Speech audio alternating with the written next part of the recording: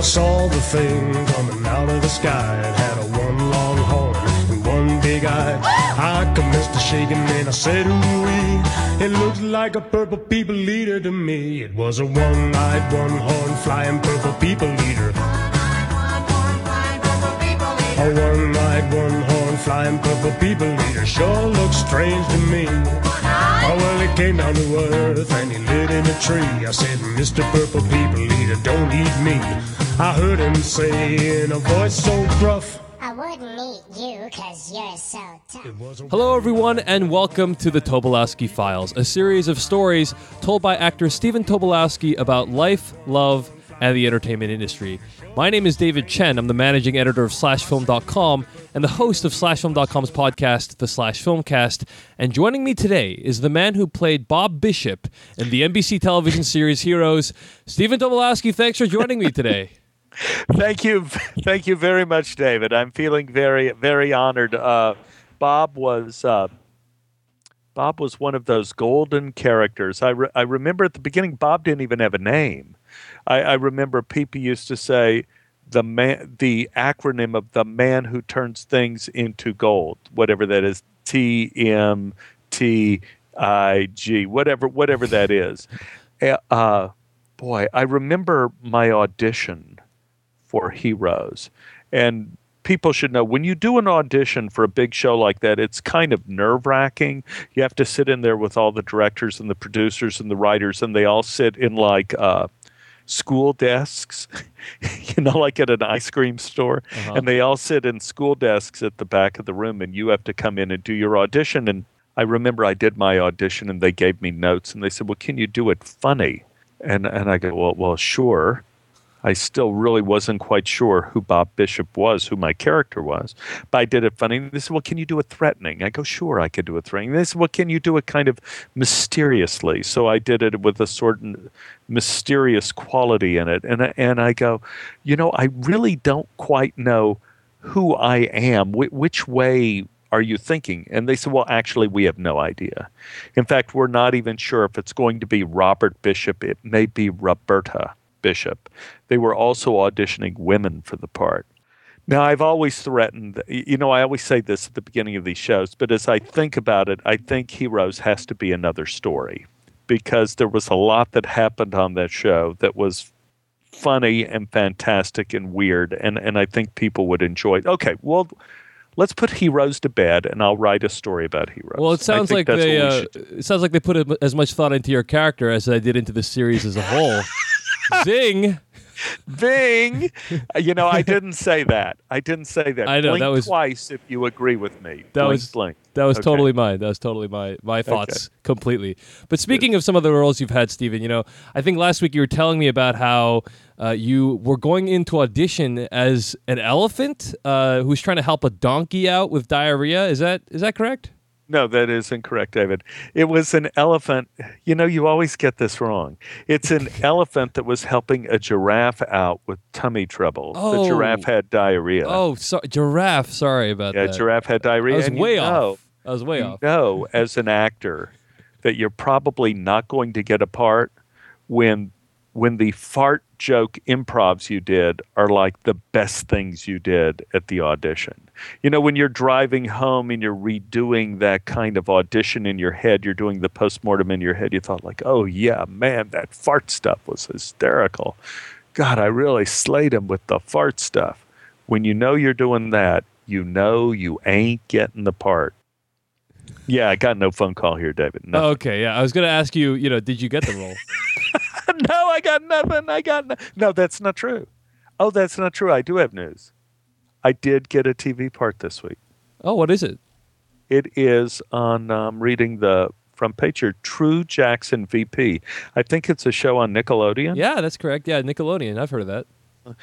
And it's, they offered me the role of Lars Balthazar. I didn't have to audition for this, and it's always interesting when a producer offers you a part because you get an insight into how they see you.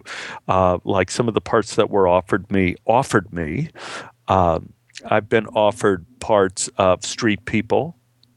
They think of me as kind of a street person kind of guy. I've been offered sex offenders several times. Here we'll do this.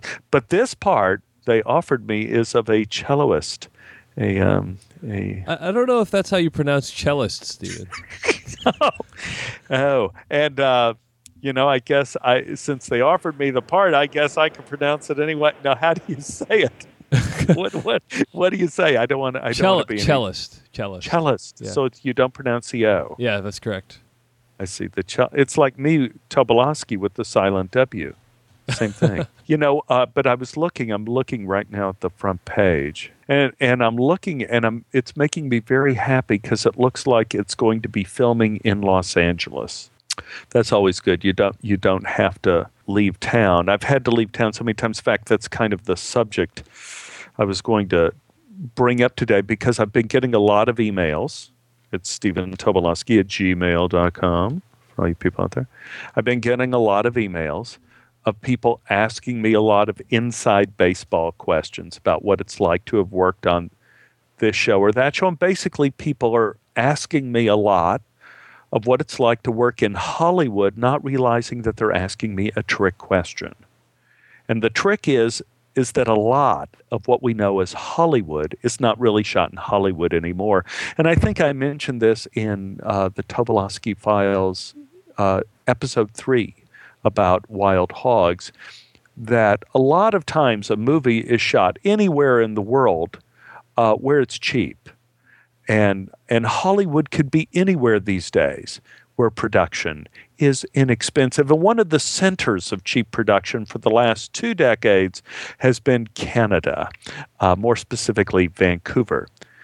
Now, I want to get one thing straight at the onset. Vancouver is a wonderful city filled with big-hearted people and highly alcoholic beer. And if you've never been there, you still probably have seen Vancouver without knowing it. Any movie that takes place in a typical American town, but they have tons of Indian restaurants in the background, is probably Vancouver. Any movie that takes place in Texas, but with mountains, is probably Vancouver. Any movie that centers around an alien, zombie, space zombie, vampire, ghost, Walking Dead, Living Dead were all probably shot in Vancouver. I don't know how Vancouver became the sci-fi monster capital of the world, but it did. And my guess, it's again just a speculation, is it began with the enormous popularity of The X-Files, which was shot up in Vancouver. And many series followed. Lone Gunman, Outer Limits, Millennium, Poltergeist, Dead Zone. The list goes on and on and on and on. If you ran into a fellow actor in Vancouver, it was always a good news, bad news situation. The good news was they were working. The bad news was they were probably working with a mummy. Now, as long as the viewing public wants to view these films, and they are cheap to make, they will be made. I know people get a cognitive dissonance when they try to put the concept of science fiction movie and cheap together, but that's probably because they're thinking of James Cameron. Remember, the principle of entropy applies to everything in the universe, and science fiction movies are no different. There is a big trickle down from the heights of Avatar, and most of that trickle happens in Vancouver. For a lot of you people who are not in the know, there are many ways a science fiction film can be made on the cheap. First of all, you could save a lot of money on sets by having several scenes take place in a laboratory. Now, this is a big cost cutter because a laboratory is in reality just a big old empty room. Any empty room anywhere. You put a Bunsen burner in it and some boiling beakers and you got a chem lab. You throw a body in there, you have a biochem lab. You put down some old computer monitors and black desk phones and a map of the world, you have a Defense Department lab. You put up a map of the solar system, you have a UFO conspiracy lab. If the room is concrete, that's a bonus. You have an underground lab. In Vancouver, they let you shoot in the sewers, so you get an underground bunker-type lab with lots of gauges on the walls and running water. One of the fringe benefits of shooting in a lab is you can also save on costumes by utilizing the lab technician, which means extras in lab coats. Give them a clipboard, they become an engineer. Also remember, by definition, a science fiction movie does not make sense. So you don't really need a script. Now, don't get me wrong. It's nice if you have a script. It's nice if you have a good script. But it's not essential. Jeff Goldblum can turn into a fly, or Roland Emmerich can trot out space people or the Mayan calendar weather to destroy the world over and over and over again, and we could still go out afterwards and have a cheeseburger. Rather than real scripts, writers use formulas of some nonsensical thing that seems to have worked before. This is why you always end up with a lot of sequels in science fiction and various indirect retellings of the same nutty story. I'll give you an example. We'll do this together. The Earth gets invaded by fill in the blank. 1, bad aliens. 2, good aliens. 3, a virus. 4, a computer virus. 5, mold. 6, robots. Now, you can roll your own. I'm going to give you 5 seconds to fill in the blank. And I'm going to do this too with you. The Earth is invaded by... Tick-tock, tick-tock, tick-tock. I say horses. And here's the plot. A small town is invaded by horses that have been affected by a virus that came to Earth on a meteor. At night, the horses change into beautiful, sexy women who go to nightclubs to find prey. They flirt with young men, get them drunk, take them back to the stables to have sex. In the morning, the young men are found dead with saddle on their backs. Curtain. Title of the film, The Lost Rider. Setting, a veterinary lab in Vancouver. Now, the movie I actually was involved in Vancouver was called The Traveler, but due to some random misfortune and timing, Bill Paxton was starring in another movie called The Traveler that was going to be released the same month. So our producers changed the name of our film to The Visitor, which was really not very scary. The Visitor sounded like it could be a domestic comedy about Gramps moving in over the summer. So they changed the title again to Night Visitor, which was also not particularly creepy or sci-fi. In fact, if you added the word naughty to it, it would sound like a Russ Meyer movie. But hey, what are you going to do? The plot of the movie is as follows. A spaceship crash lands somewhere in the American desert, which looks an awful lot like a Vancouver suburb. I play a power-mad megalomaniac colonel. And I got to ask you, is there any other kind in these movies? But hey, we keep getting funded by Congress. And I am put in charge of recovering the alien from the spaceship. My soldiers find the creature and take him to our secret lab, which looks an awful lot like the main hub of a Canadian sewer system. But then in a strange breach of military etiquette, I begin a ruthless campaign of kidnapping and murder to eliminate anyone who knows about the spaceship and the little spaceman, including taking out some of my own men. Why do I do this? Why not?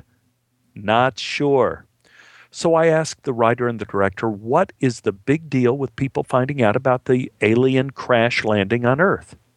They both looked at me as if I asked the dumbest question since who gave the go-ahead for this film.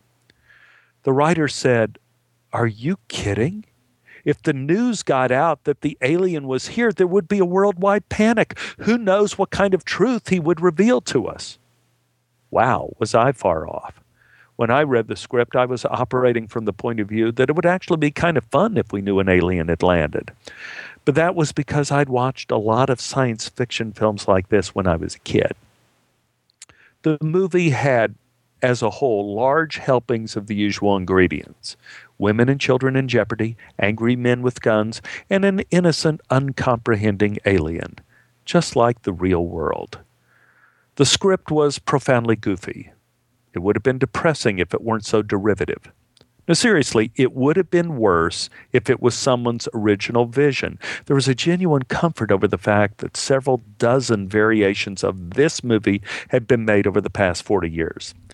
Some of the more prominent films that I could think of right now that dealt with aliens bearing some sort of unbearable truth would be The Day the Earth Stood Still, Earth versus the Flying Saucer, The Invisible Invaders, The Ten Commandments. I include that epic of Cecil B. DeMille's because the presence of God in that movie, in form and deed, is very alienish and highly reminiscent of the classic Enemy from Space. One of the main ingredients of this kind of film is something referred to as suspense, usually leading up to a vaguely dissatisfying climax. And there's several possibilities in establishing suspense. The Alien movie I worked on chose to go the route of not showing you the creature until the final scenes. Consequently, most of the movie was a tease, an alien tease. As filmmakers, we know this visual forehand used in these type of movies all too well.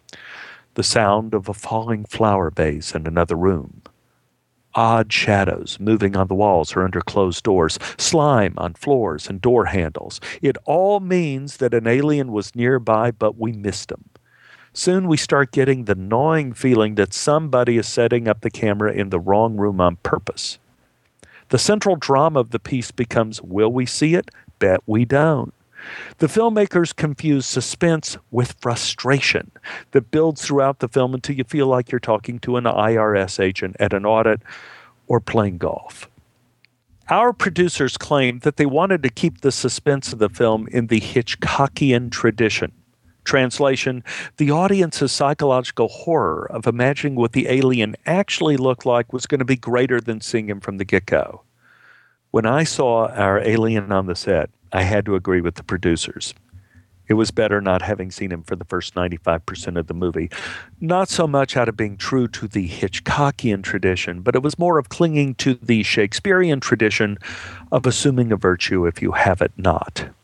The alien came out of the makeup trailer looking like a green teenager covered in calamari. It did not inspire fear, but hunger. I kept looking at it, wishing I had a squeeze of lemon and some cocktail sauce.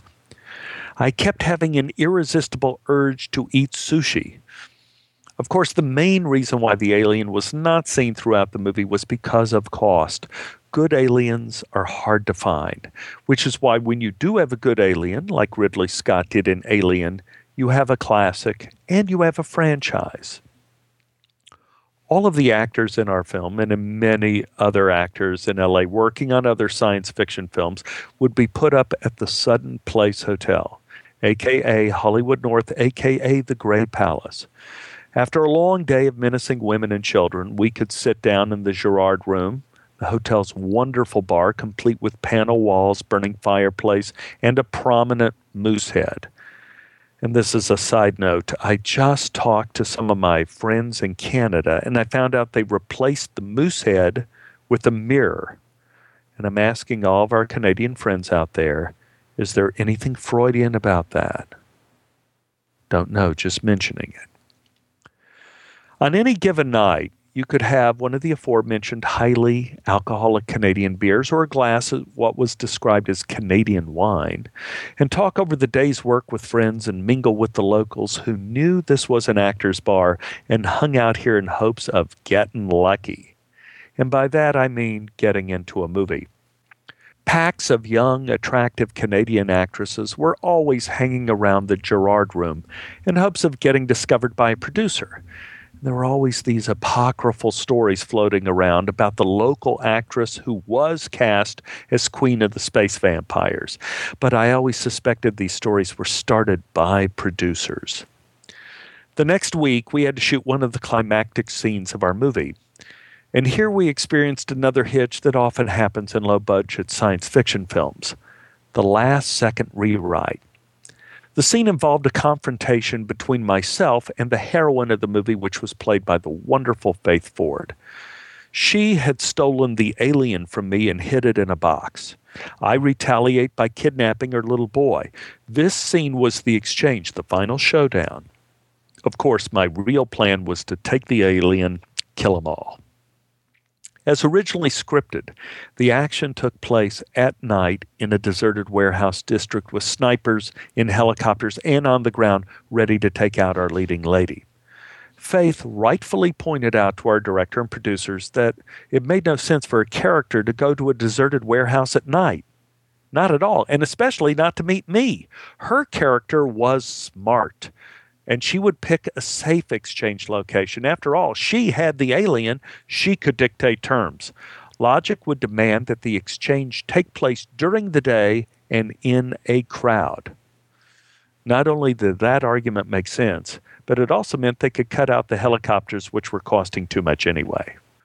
When I saw on the call sheet that we were shooting at the Vancouver Art Museum during the day instead of shooting at the Warehouse District at night, I was a little confused. That morning on the set, I went up to the director and asked why we changed the scene. He explained the logic of not having the scene occur at night in a deserted place. I nodded, and then I explained the reason why the exchange was happening at night and in a deserted place was the logic the movie had set up that the alien had to be kept secret. In the movie, I had killed anyone who found out about the alien. The whole reason for kidnapping her son was to get the alien back in secret. If we were going to have this hostage swap in public in broad daylight, how was I going to keep the hundreds of extras from seeing the alien? I would have to kill them all. The director looked like he wanted to go back home to Argentina. He asked what I would suggest. I said, well, I would suggest a rewrite about 3 months ago, but this isn't a time travel movie. He looked at me wearily. So? I said, the only thing we could do at this point is keep the alien in the box. Well, the director says, well, then how do you know the alien is in the box without opening the box and showing everyone the alien? I said, we have to rely on science and a history of other alien movies. We have to use an alien detector. What? He said. I said, yeah. We need to come up with some piece of phony scientific equipment that has been developed, kind of like a Geiger counter, that can tell if an alien is in the area. And I'll pass it over the closed box. I'll read the display, bingo. It will read positive for aliens, and then we can move forward. No one will know. And that's all I got. The director thought about it for a second and nodded. He liked it. Now the search started for a believable alien detector. One of the guys in the sound department offered up a decibel reader, a handheld piece of equipment with a gradiated scale and a moving pointer on the front. At one end of the scale, it had a C, and at the other end, it had an A. And I thought, hey, this is going to be perfect because the A at the one end could stand for alien. And what made this even better was that this little detector had a button on the side, and if I pressed it with my thumb, it would make the pointer jump to the letter A. So the cameraman was happy too because he could actually get a close-up shot of the device showing the jumping needle indicating the presence of an alien. The director was happy, but he wanted to know if he should do something about the C at the other end of the dial. I mean, would that be confusing? Should they black it out? What would the C stand for? I thought about it for a second and said, crustaceans. The C could stand for crustaceans. Yeah, don't worry, it'll be okay. And it was. We shot the scene with the alien detector. It remains in the final cut of the movie. No one mentioned it at the network. No one mentioned it in the reviews or in the letters to TV Guide. As I recall, the alien remains in a box the entire film, never to be seen, following the Chekhovian tradition, which states, in 200 years, who will know the difference? That night, I celebrated in the Girard Room. I had a few drinks with producers and the cast. It was a celebration. We had successfully navigated the uncertain bridge of reality and crossed over into an even more uncertain world where everything was possible. Somewhere over the rainbow, way up high, there's a land that I heard of once in a lullaby. Somewhere over the skies are blue, and the dreams that you dare to dream really do come true. I was in Vancouver shooting the movie formerly known as The Traveler, formerly known as The Visitor, currently known as Night Visitor, and I had a day off. Days off in Vancouver. can be a wonderful thing. You can go to Stanley Park or Granville Island and explore. You can eat fudge by the pound at the candy store across from the hotel, or just sit outside and sip a cappuccino at one of the 300 Starbucks in the city. It's true. I walked back to the park by the seawall. Looked like rain, so I headed back to the hotel. I went up to my room and turned on the TV. The television at the Sutton Place had 3 regular channels. I flipped on channel 1, and there I was on Seinfeld. I changed the channel, and there I was again in an older movie called The Marla Hanson Story. And I changed the channel again, and bam, there I was in Thelma and Louise, sitting in a helicopter with Harvey Keitel. It was almost supernatural. And there were a lot of ways I could have interpreted this omen. I could have been proud I was all over Canadian television. That wasn't it. I was shooting a science fiction movie. Perhaps I died at the fudge store and went into some sort of hell where I was doomed to watch myself forever. No, that wasn't it either. No, what fascinated me was that in each role on TV, I was displayed in different states of baldness. It was like strapping into an unflattering time machine, kind of like Dorian Gray in reverse. The bottom line was I could not afford to age anymore, so I turned off the set. I went down to the bar to kill some time. It was early, and the Gerard room was pretty empty. Deb, the bartender, I've known Deb for years. She's wonderful. So I decided I would just sit at the bar, study my script, and chat with Deb if I needed human companionship. Started reading my scenes for tomorrow when out of the corner of my eye, I noticed an older man sit down a couple stools away from me. He eyed me suspiciously, then opened up his newspaper and began to read. Then there was the zen sound of 2 men reading while drinking alcoholic beverages. This went on for a couple minutes, and then the man spoke to me. "You an extra?" I said, "I beg your pardon?" He says, "I see you're reading a script. I was wondering if you're an extra." I said, No, sir, I'm an actor." He goes, "Yeah, well, extras are always saying they're actors." I said, "Maybe, but they don't give extras scripts." "So, you say you're an actor. Do you have lines?" I said, "Yes, I have a lot of lines." He said, "Well, you don't look like an actor. You're bald." I said, "Well, you could go upstairs right now and turn on your TV and see me with hair." He says, "Yeah?" I go, "Yeah," on all 3 channels. He said, "So what do you play in this movie?" I said, "I play the bad guy, the main bad guy. I murder people." And yes, I was thinking about murdering this strange man right now. I'd only been talking to him for 2 minutes. In acting class, students always ask me, "How can you play a murderer, like Othello or Macbeth?" Easy. Imagine you're Othello. Desdemona comes into the bedroom and asks you if you're an extra. Slight digression. I can't think of any other profession that's publicly hammered to the extent acting is on a regular basis. I mean, I would never go up to someone and say, "So you say you're a waiter. What restaurant do you work at? I mean, is it a nice place or just a McDonald's? Because if it's a McDonald's, you're not really a waiter, are you? Do you do dinner or just lunch? Do you have a jacket with your name on it? Oh, you don't have a full bar, just wine. No, that's okay. That's okay. I understand. I get it." Although this fellow at the bar was riling me, I thought I was only in the country for 2 more weeks and I didn't want to be arrested by a Mountie. It would be humiliating. So I introduced myself. I said, "Good evening, Stephen Tobolowsky." He goes, "Never heard of you." I said, "Well, what's your name? Because I'm sure I've never heard of you either." He offered his hand. "Freddie."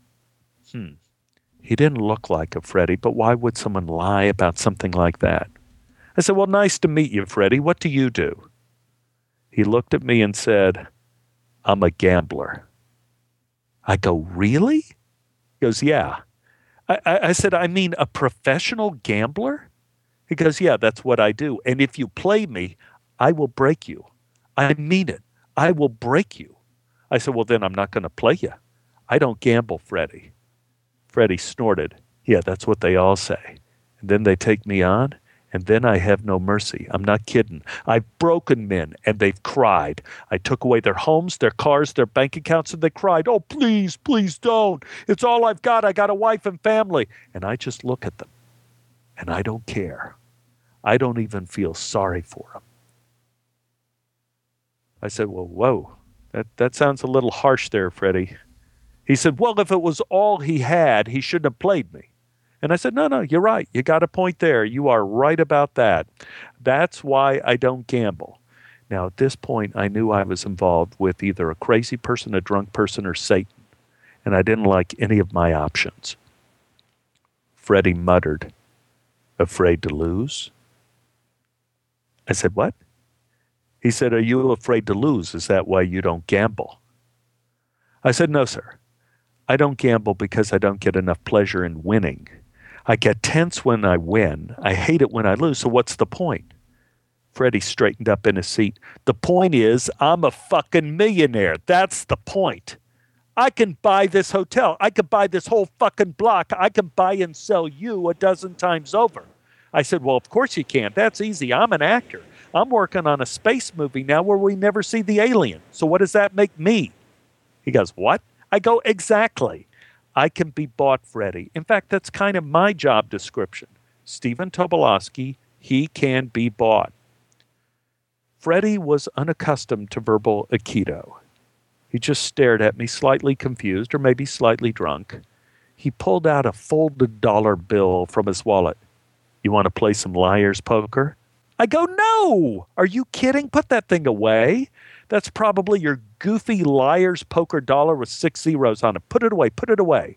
I don't want you to break me. I don't want you to make me cry. I don't want to be another corpse on your doorstep, Freddie. I'm doing you a favor.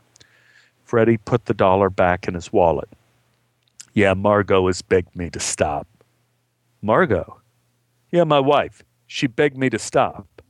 I said, well, maybe you should listen to her, especially if you're already a millionaire. Maybe enough is enough, huh? Tell me, do you have any children? He said, I have a son. He's studying to be a screenwriter at USC. I'm thinking, screenwriter? Hearing that was actually enough revenge for me in this exchange, but I continued. You know, we could have used him on this movie, Freddie. I mean, we need some rewrites. Well, God bless him. I hope he does well. Freddie grew pale. What does God have to do with it?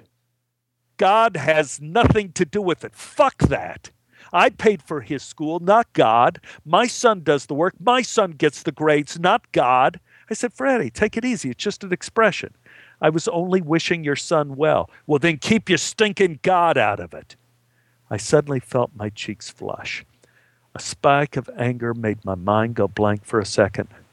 Freddie noted my shaken composure with another sip of scotch. You know, I've heard that gamblers are often looking for the tell in their opponents. These are the little subconscious gestures that always tell the truth, the sign that betrays your bluffs or reveals all that you hold dear. I realized Freddie had been looking for mine, and he may have found it. In my experience, I found that the glue that holds a person together is either vanity or values. What Freddie underestimated was that he also had a certain transparency. 2 women in their mid-20s walked past us and took a table near the end of the bar. It caused Freddie to stop in his tracks. He watched them as they took their seats, scoped out the room. Freddie eyed them, sipped on his scotch. And I have to be honest, I was unprepared for this turn in the road. I don't know why I was, but I was. Freddie goes, they're cute. I go, well, they're 25, Freddie. They're supposed to be cute. I mean, that's their job. Hey, maybe we should buy him some drinks and go over there. I go, what? We should buy him some drinks. Suddenly, this man, who'd been trying to dismantle me for the better part of an hour, was now wanting to hit on these girls that were 40 years younger than he was. And he wanted me to be his wingman. I said, Freddie, we're married. What would Margot say? And they're young enough to be your granddaughters. Your granddaughters. What would you talk to them about? School? what cell phone plan they have? Would you try to get them to play liar's poker with you and break them? Because I assure you could go over there right now and make them cry. In fact, I guarantee it. In fact, I will go further, Freddie. If you went over there and took them drinks, I promise you, you would ruin their evening. He goes, you think? I go 100% positive, absolutely no question. Really? I go, really? In fact, I'll bet you. Freddie took a deep breath. He was silent. He stared right into me. It was the first time in this entire horrible conversations things became serious. He says, so what do you want to bet? I said, well, you know how I feel about gambling. We'll have to make it interesting. Freddie's ruddy complexion was starting to transform. Name it. I said, I bet you I can prove to you that God exists. Right here, right now, in 15 minutes. Freddie was positively glowing. And what happens if you lose? I said, if we lose, Freddie, I will buy drinks for the girls and I will go over to the table with you. Freddie was almost jumping off his stool. And what if you win? If I win, we don't go over. Well, what do you want from me? Freddie, I think just the look on your face will be enough. I'm sure of that. Freddie considered the wager. He looked at me again. He offered his hand. You're on. He looked at his watch. You got 15 minutes, starting now. I took a breath. I thought, Freddie, what was the time in your life you were most desperate, when you were in the greatest despair? Freddie smiled. His face softened. He said, I was 27 years old. I was a geologist surveying one of the ice sheets of Greenland. It was winter. That means night, no sun. We went out in groups of 4. We had small lanterns dangling from our backpacks so you could see the rest of the party in the dark. We'd been out for hours. We were exhausted. We were walking back to base camp, and a blizzard was coming up fast. It was over 100 degrees below zero. Wind made it hard for me to walk. I'd fallen behind the rest of the group, but I could still see the 3 little lanterns dangling in the darkness. I couldn't see where I was going. I lost my concentration.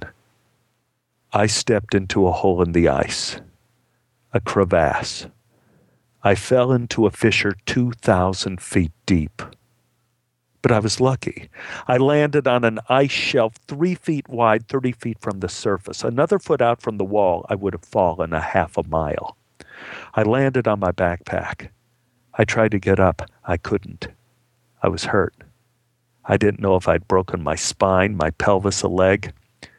I just knew I couldn't feel my legs. I couldn't move. It was quiet down in the ice. I could hear the wind roaring up top. We were all given whistles for emergencies, and I got mine out, and I blew it, and I blew, and I blew, and I heard it echo inside the hollow glacier. But I knew in the blizzard they would never hear me. So I'm thinking, if I try to stand up and my leg gives way or I slip on the ice, I'm dead. If I try to climb out and I fell, I would never land on this shelf again. All I could do was lie there, looking up at the black sky, and die. And I know what you're going to say. You're going to say that while I was lying there, I prayed to God, oh, please, please, oh, God, please help me. I did not. I said, no, Freddie, I wasn't going to say that at all. I was just going to say, wow, that sounds bad, Freddie. I mean, I didn't expect that. That is a bad situation. I'm sitting here wondering how you ever got out. I mean, I can't believe you're sitting here. How did you survive? Freddie smiled. And he said, hey, I know where you're going with this one too. And it had nothing to do with God. It was my partners.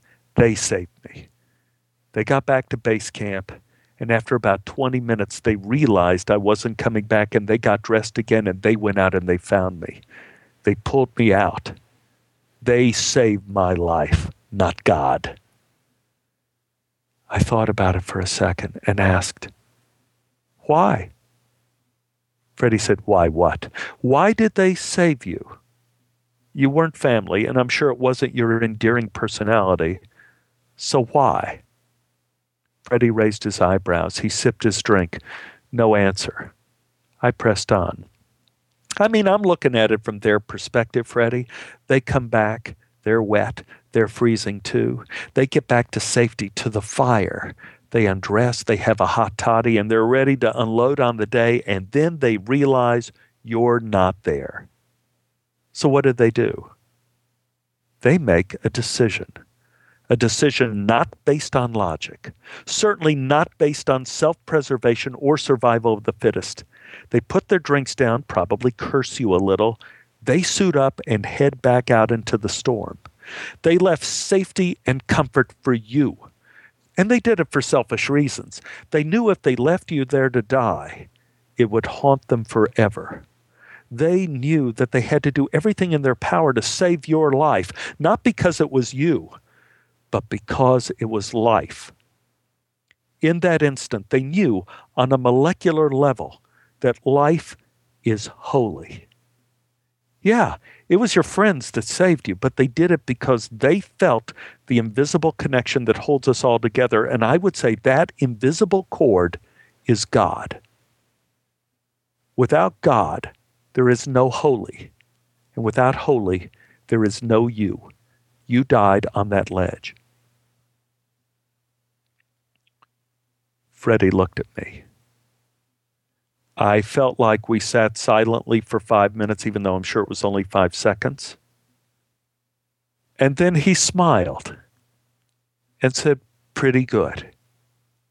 Pretty good. Okay, I'll give you that one. And I was right. The look on his face was enough. And I don't know that Freddie really bought everything I said, but I do think he was amused by my effort, and maybe that was Freddie's tell, that he would always have a weakness for someone who made an effort, someone who suited up and went back out to face the storm. We ordered another round of drinks. Freddie paid. He took a sip of his scotch, looked over to the girls again. Do you really think it would be a mistake to buy him some drinks and go over there? I said, Freddie, I thought you said you were a gambler. And the way I learned it, the first rule of gambling is that if you're afraid to lose, you can't afford to play.